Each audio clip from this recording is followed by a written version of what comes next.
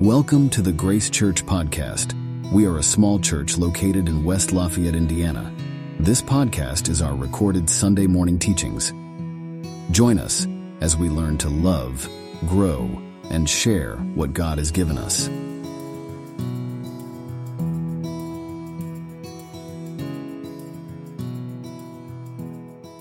About a fun event in American history. So some of you who are from another country, or maybe if you grew up in America and you just didn't pay attention in high school, you don't know as much about this. It's the Boston Tea Party. How many of you are aware of the Boston Tea Party? Okay. Does anybody not know what the Boston Tea Party is? There's a few of us that don't know what the Boston Tea Party is. It was a critical point in the movement for American independence.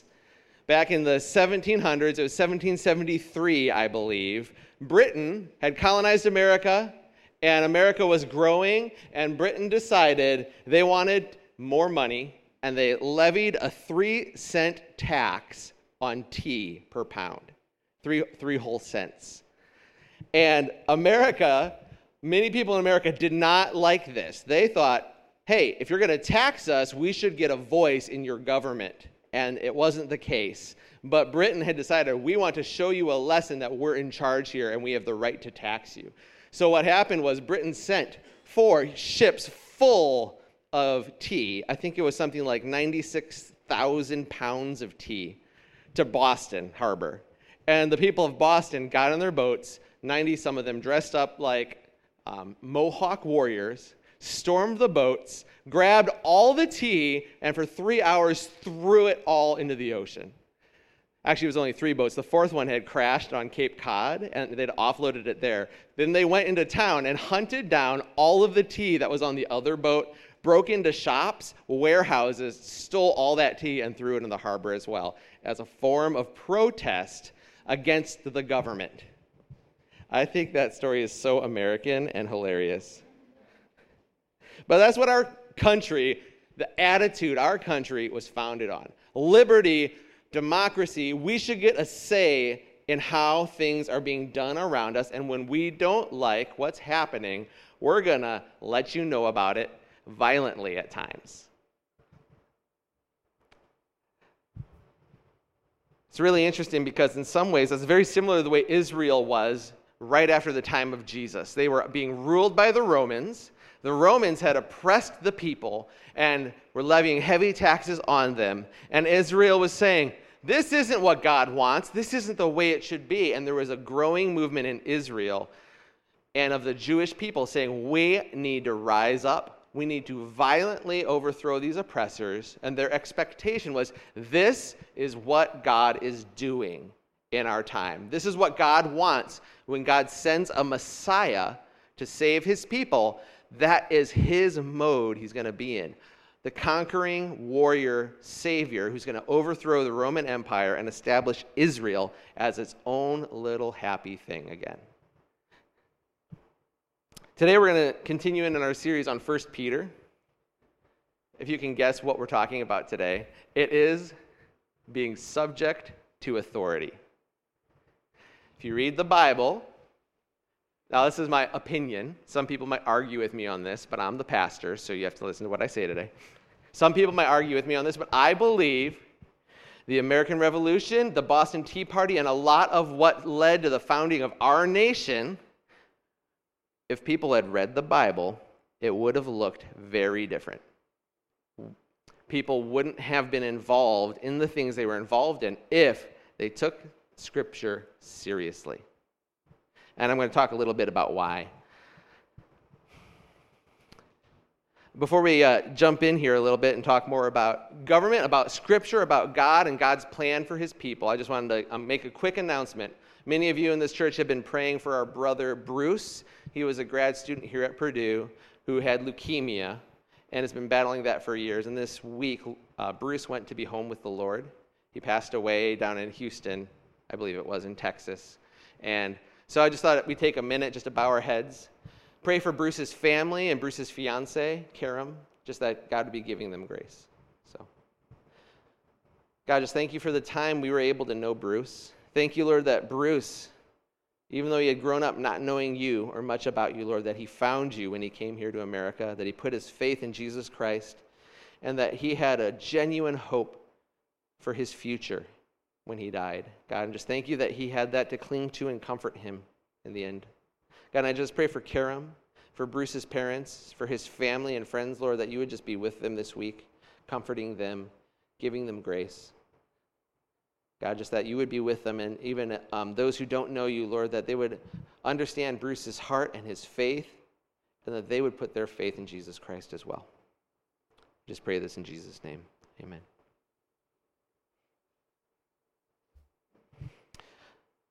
Well, we have been walking through the book of 1 Peter together. We've walked through chapters 1, and we're finishing up chapter 2 pretty soon here. I've got our outline that I've been using up here next.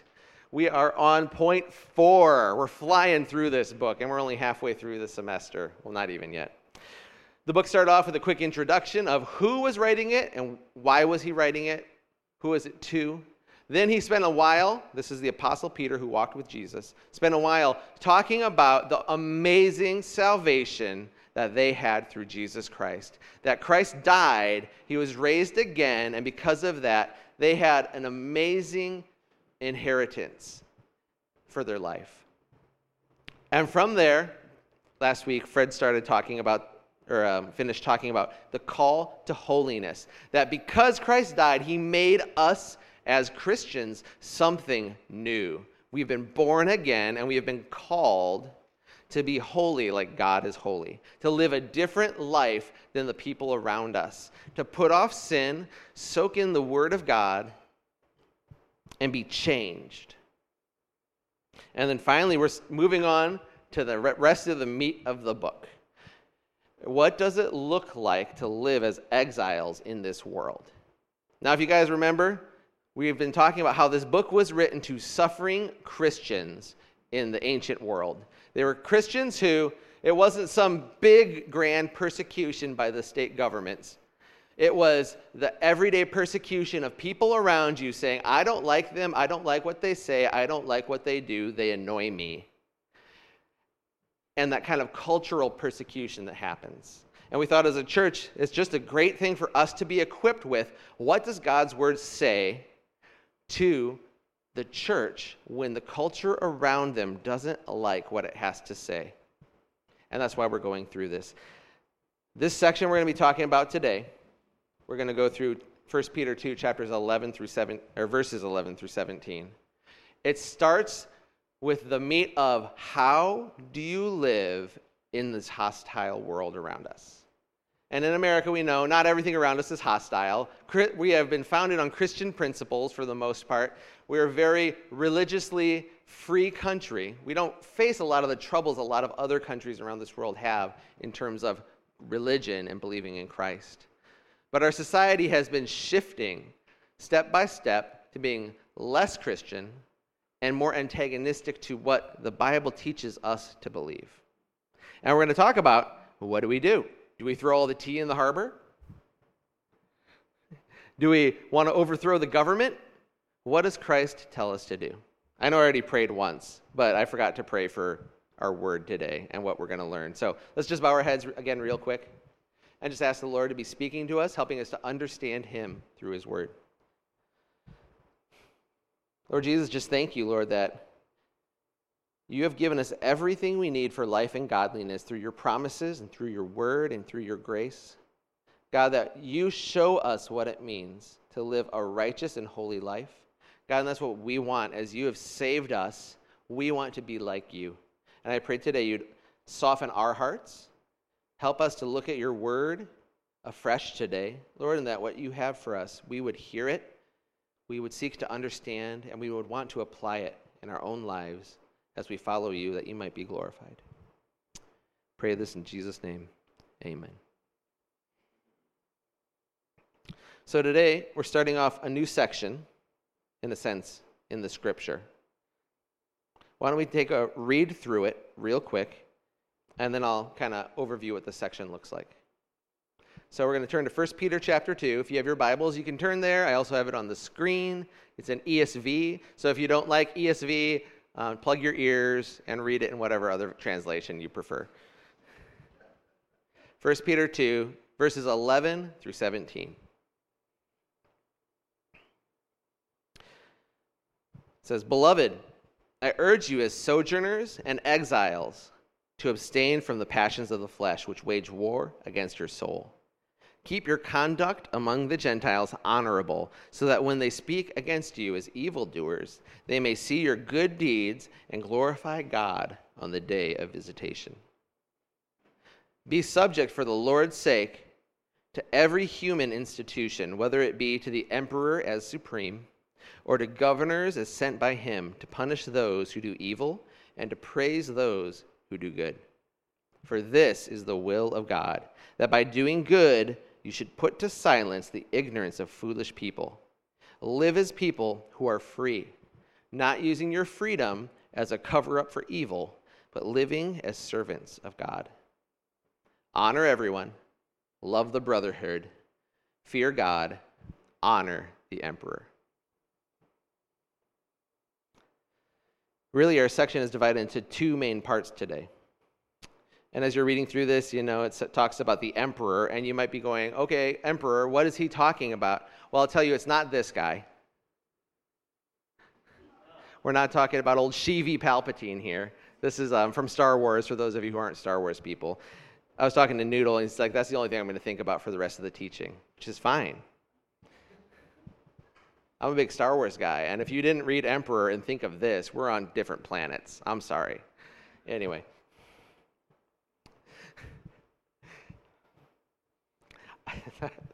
I'm sorry. I'm thinking about the Star Wars Lego holiday special from a few years ago, where he has like a Grinch moment where all of a sudden he turns good at the very end, right as he's falling down the reactor shaft. And it's okay. Moving on. When you have kids, things are different, So what is Peter talking about here?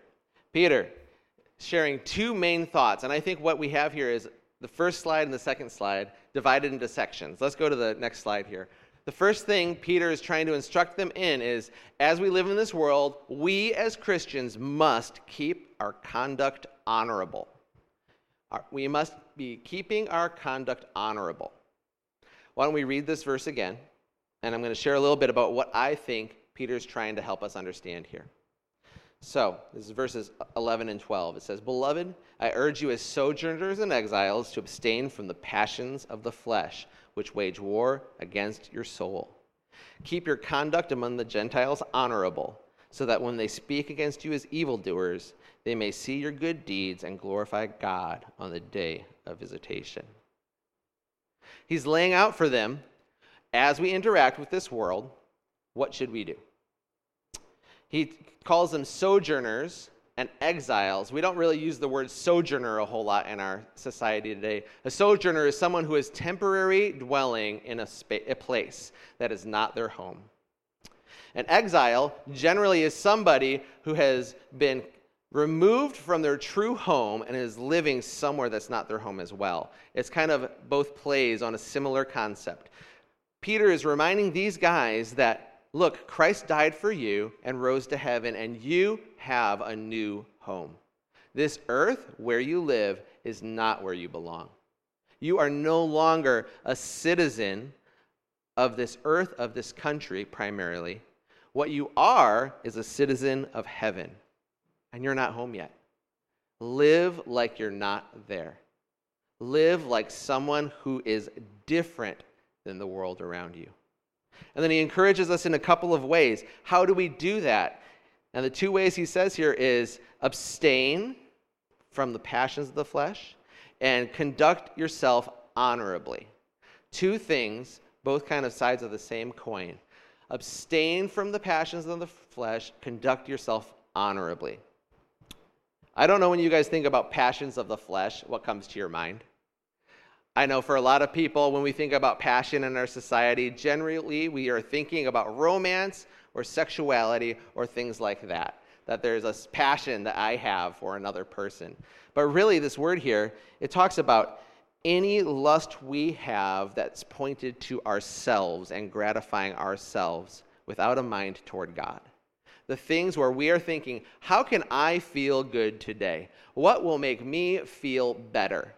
And in 1 John, it talks about these things being the lusts of the eyes, the lusts of the flesh, and pride of life. It's the things this world as a system prizes. It's the people and places that say, do what feels right. Do what makes you feel good. It doesn't matter about it being right or wrong. What's right is what feels right.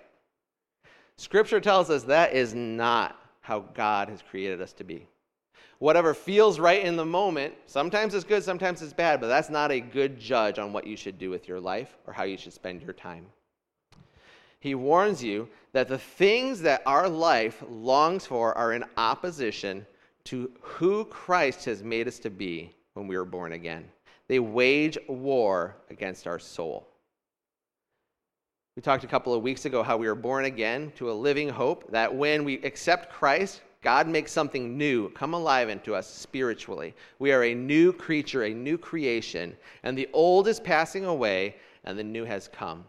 And we talked about how that has left in us a battle between the old self that's trying to satisfy itself by whatever way it can in this world, and the new self that's created in the image of Christ Jesus, that is now satisfied in the gospel, knowing Christ has died for it. There's a battle going on. And Peter is reminding them, look, you don't belong to this world. Don't satisfy or try to satisfy your soul with the things of this world. Whether it's relationships alone, whether it's career, whether it's being the best at something, whether it's the pride that wells up in you when you are persecuted. Don't live out those things. Abstain from them, back away from them, and say, I'm not going to do that. But then next he calls them to keep your conduct among the Gentiles honorable. The word Gentile literally was translated from the word the nations. And the Jews used this word, the nations, to refer to everyone that wasn't a Jew. Peter's using this, and including these Christians, many of whom were Gentiles, using it in a new way, in a sense. The Gentiles is everyone who is not a believer in Jesus.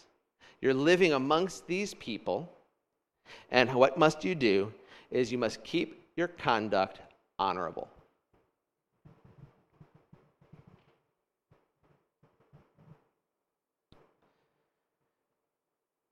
I think it's interesting when you think about what is honorable. It's honorable as what is right and what is good in people's eyes. When people look at you and say, wow, that's a good thing to do. That's the right thing to do in this moment. In one sense, that's a quick judge of what's honorable. I'll give you two examples of me being honorable. I love playing basketball. Me and my cousin Drew go to the co-rec 3 times a week usually, try to play some basketball, and my team is always mad at me. Why? Is because when I hit the ball out of bounds, I'll say, oh, I hit the ball out of bounds. The other team gets the ball. And they're always like, Tom, don't call that. Like, they would have given us the ball. You didn't have to tell them that you did it last. Like, just let it go. We end up with the ball. Or when I foul someone, I'm like, oh, that's mine. I fouled them. They're like, just don't say it. Let them say it, and maybe we'll get away with it. I'm sorry. I can't. I have to be honorable. I got to do the rules. I want to do what's right. And they're always mad at me because they want to win. It's the pride of life. And I just want to be, I just want to be fun. I don't know.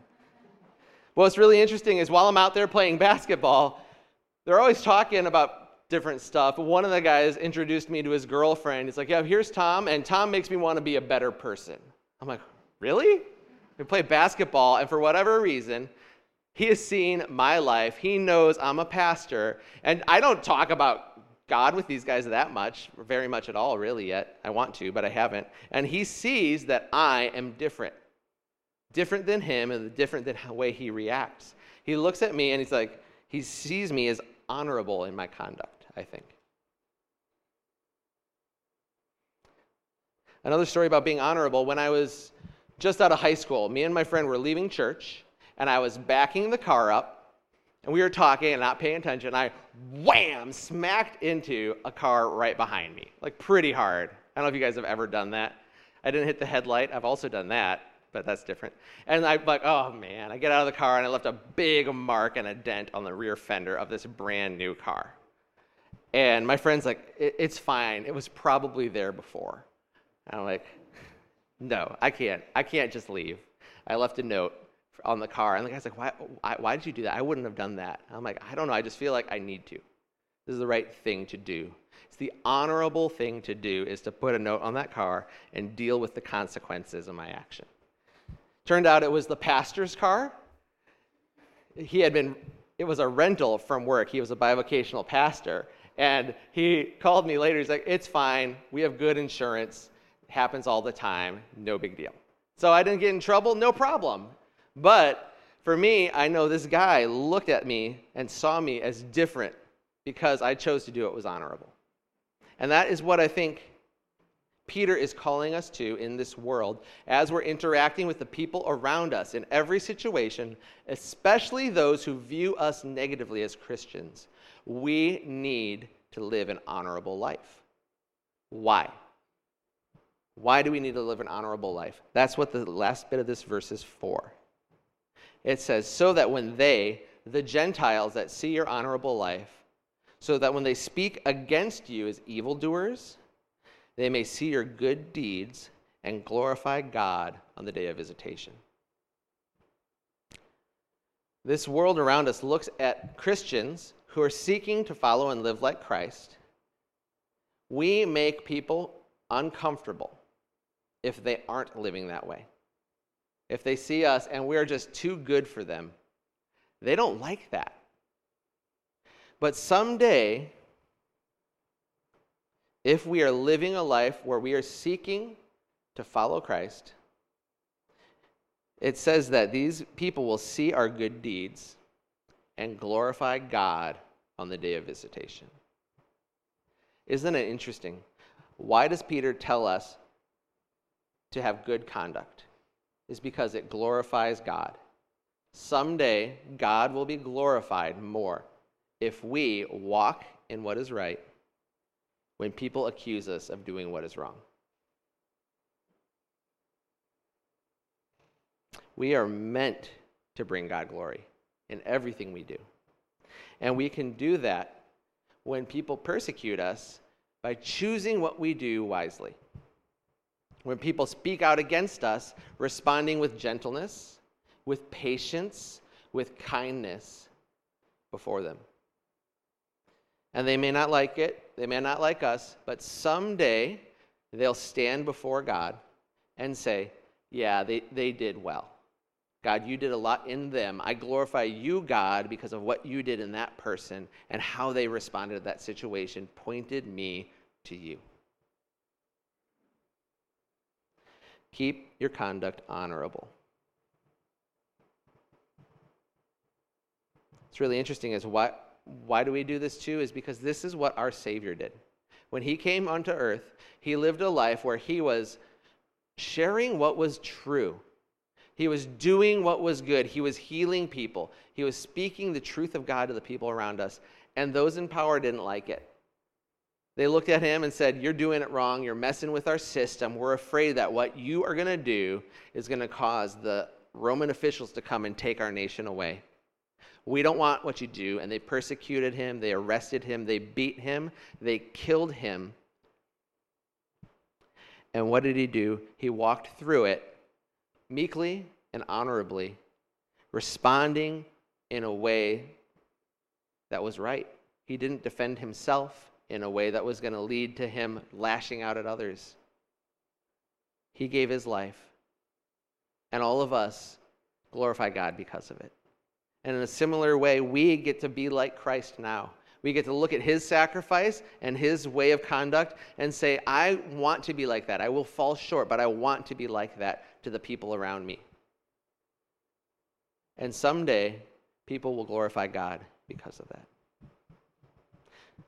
It's kind of fun. This is kind of the theme of our section for the next 4 weeks. Can we go to the next slide, Kira? From here, Peter carries on this thought of keeping your conduct honorable in specific relationships that the people had in their lives, the people of these first century churches. It's how do you conduct yourself toward the authorities in the government around you that are opposed to Christianity? How do you conduct yourself toward masters if you are a bondservant or a slave? How do you conduct yourself toward spouses if your spouse is not a believer? How do you walk with them in a way that is honorable?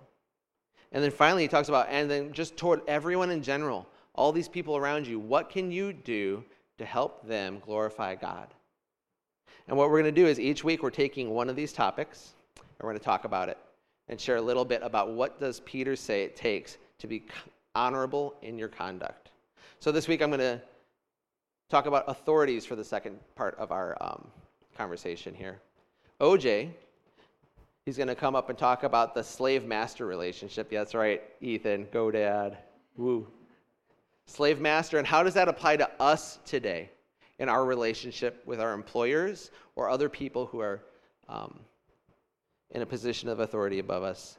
And then the week after that, I guess there's convergence in there, isn't there? Yeah, so there's convergence, and then there's spouses. We'll talk about what does the Bible say about relating to husbands and wives, and about how to relate to all. So this is kind of where we're going for the next 3 weeks.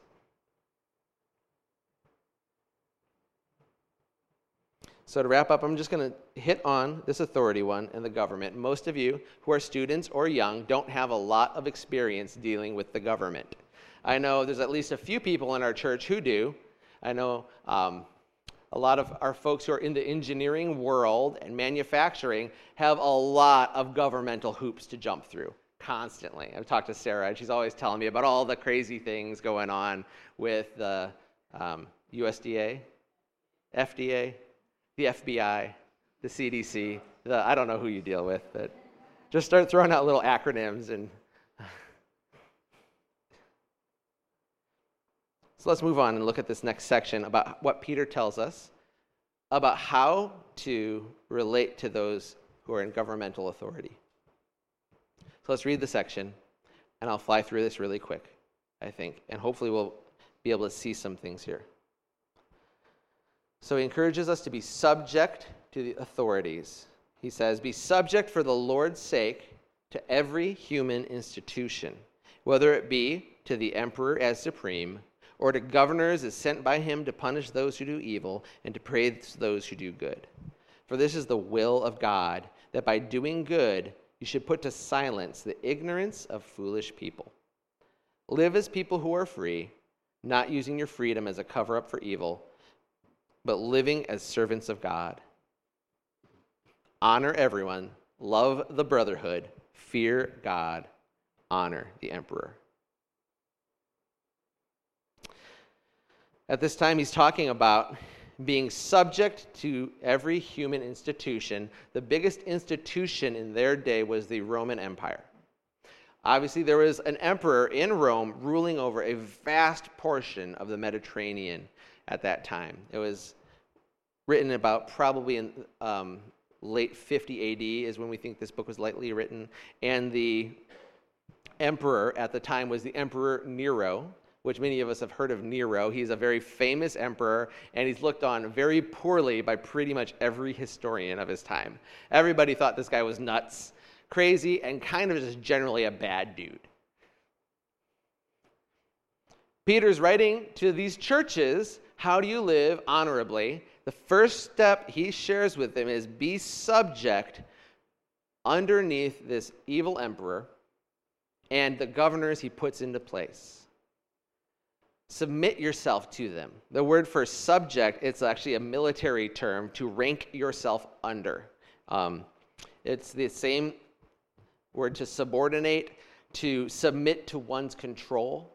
He's telling them, look, treat them like they are the boss. They are in charge, and do and obey what they say. Subject yourself to the human institution. Don't rebel against it. Don't fight against it. And he gives a couple of reasons why. One reason why, in verse 14, is because God is the one who has instituted these governments. He says that these governors are sent to punish the evil and praise those who do good. And elsewhere in Scripture, Paul, the apostle, writes about how to relate to government. He says that the government, they're ministers of God for good, to punish what is evil. That God has instituted government on this earth for what is good.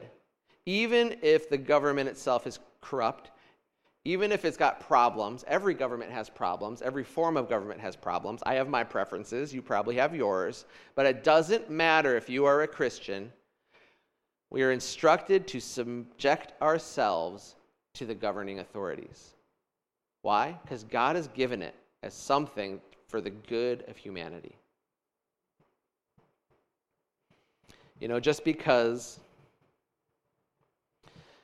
your parents might not be the best parents in the world, maybe they are not good parents at all, God still tells you to honor your parents because He is the one who created that relationship. Even if it's broken, we still treat our parents with respect and honor because that's what God has given us. Same thing in marriage. Maybe your marriage is a horrible thing. All you young people don't know what I'm talking about yet, but someday you'll understand. Maybe your marriage is a horrible thing. That doesn't mean all marriage is bad and you can bash marriage as a whole. No, marriage is good. And even if just one marriage isn't great or your experience of marriage isn't great, doesn't mean that we don't honor it as something given to us by God. In the same way here, government is something that God has given to mankind for order. And we need to honor God through this. I love in the very beginning of this verse, why are we subject ourselves? It's for the Lord's sake. It's for the Lord's sake. It's not for our sake. It's not for their sake. It's because we see God as supreme and we recognize what God has given us. And so we honor that and subject ourselves to what God has given us. So that's the first reason, is because God has given it to us. Secondly, is because it's God's will that we should put to silence foolish people. I don't know if you guys have ever met foolish people before. I happen to know there's a few of us in this room right now. God says that by subjecting ourselves to our governing authorities, we can do good and put to silence the people who are accusing us. People who claim we're out against the government. In their time, there was a strong sect of Jewish people that wanted to overthrow the Roman government, violently fight the oppressor, and reestablish Israel as their own thing. And there was a lot of tension in their time of people wanting to overthrow the Roman government, and the Romans would come in and just completely squash them. And the Christians were regularly accused of rebelling against the Roman government because of the way they worshiped, that they didn't agree with the way that these foolish people that are accusing you will be silenced. The people that are ignorant, they don't understand what they're saying, they don't understand who we are. By our submission to the government, by walking rightly and honorably toward those in authority, these people will be quiet.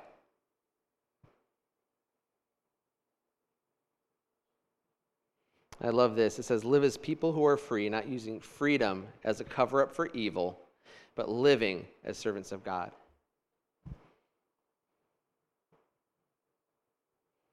What I think about is interesting about that is section before was talking about being accused of evildoers.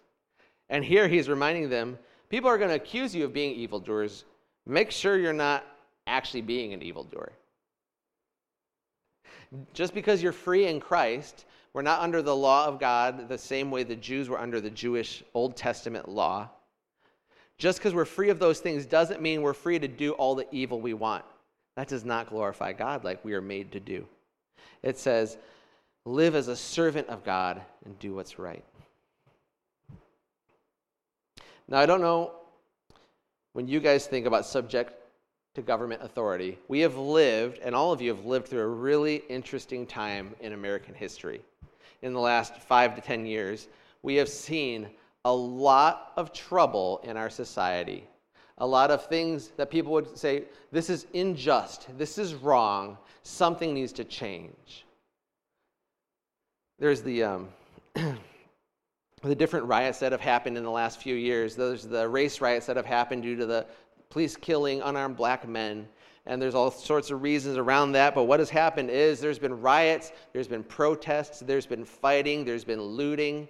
And some of these people, they'll tell you, this has been happening for so long and nobody listens to us. We think the only way to get people to listen is to turn violent.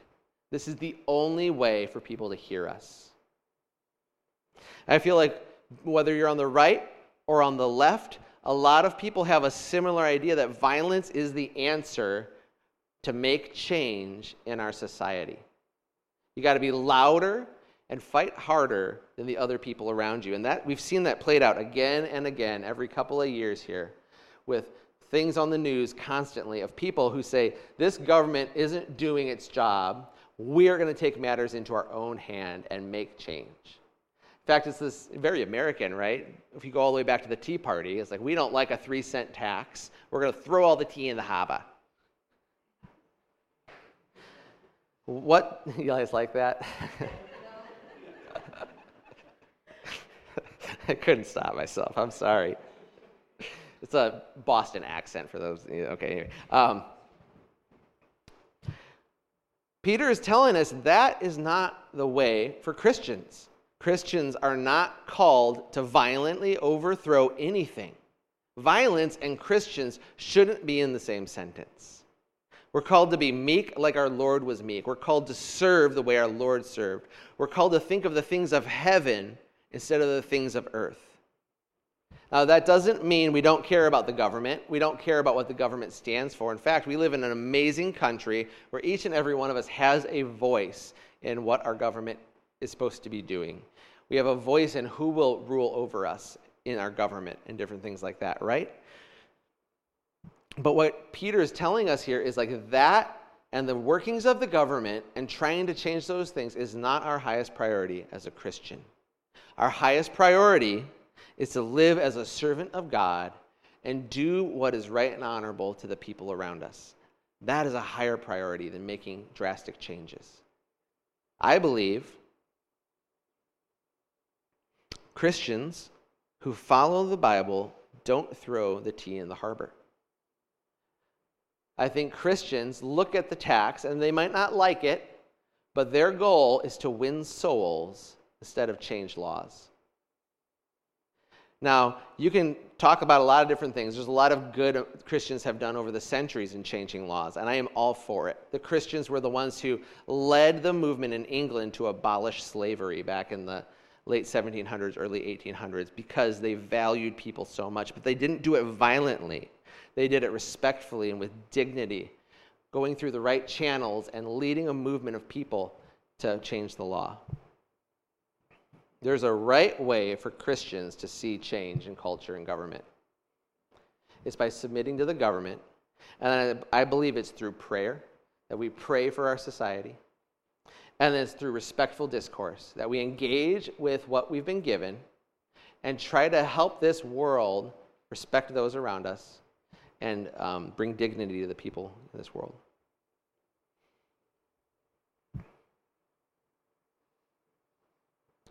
Let's conclude here with the last verse. I think this verse is so great. If you guys are looking for a verse to memorize, this is a nice one to just keep in your pocket. It's kind of fun. It says, honor everyone, love the brotherhood, fear God, honor the emperor. It's a reminder of what Peter is teaching them. This is how you should live in this world. I don't think it's in a particular order.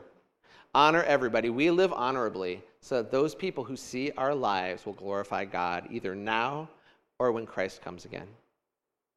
We should love the brotherhood. Here, the brotherhood is referring to the church, Christians, the people that God has brought into his kingdom.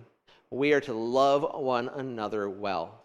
We're to lay down our lives for each other, build each other up, make sure we are being cared for, and bringing more people into this family. Most of all, we're to fear God, and that means have our ultimate respect be in who God is and what he tells us to do. And last, he says, honor the emperor. Don't talk poorly about your government leaders. Honor them, respect them, speak well of them. Even if you disagree, whether they're doing what's right or what's wrong, you should honor them.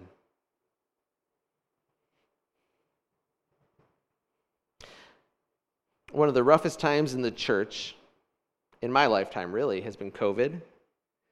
The number of pastors I know who lost a significant amount of their congregation during COVID, there's a lot. It was a really hard time for a lot of people. But what's really interesting is I think what I saw, the biggest wedge in the church today was over this issue of, do we submit to our governing authorities? The politics around COVID, the wearing of masks, the getting of vaccines, it showed me how poorly united the church in America was and how bad our priorities in following Christ were as a whole. In our church, I'm really proud of us as a church. I feel like this wasn't an issue. But the number of churches where a church would make a stand to go one way or the other, will listen to the government and wear masks where it's mandated, or we're not going to listen to the government authorities and we're not going to wear masks. There's so many people I know that said, that's it, I can't go to this church anymore. I don't agree with this stance. I don't agree with what they're saying. I'm going to go somewhere else. And it caused rifts in church. It ripped many friendships apart of people I know where they loved a church and then all of a sudden they no longer love that church because of stances toward the government and toward COVID. That is not what we're called to, people. We are called to honor everybody, regardless of where we're at.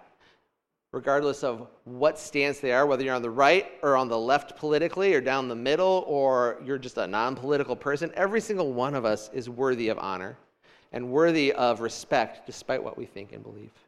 Every single one of us is made in the image of God, and there is really no political thing that should divide the church. We should dig in, fear God, and seek to do what's honorably in the sight of all.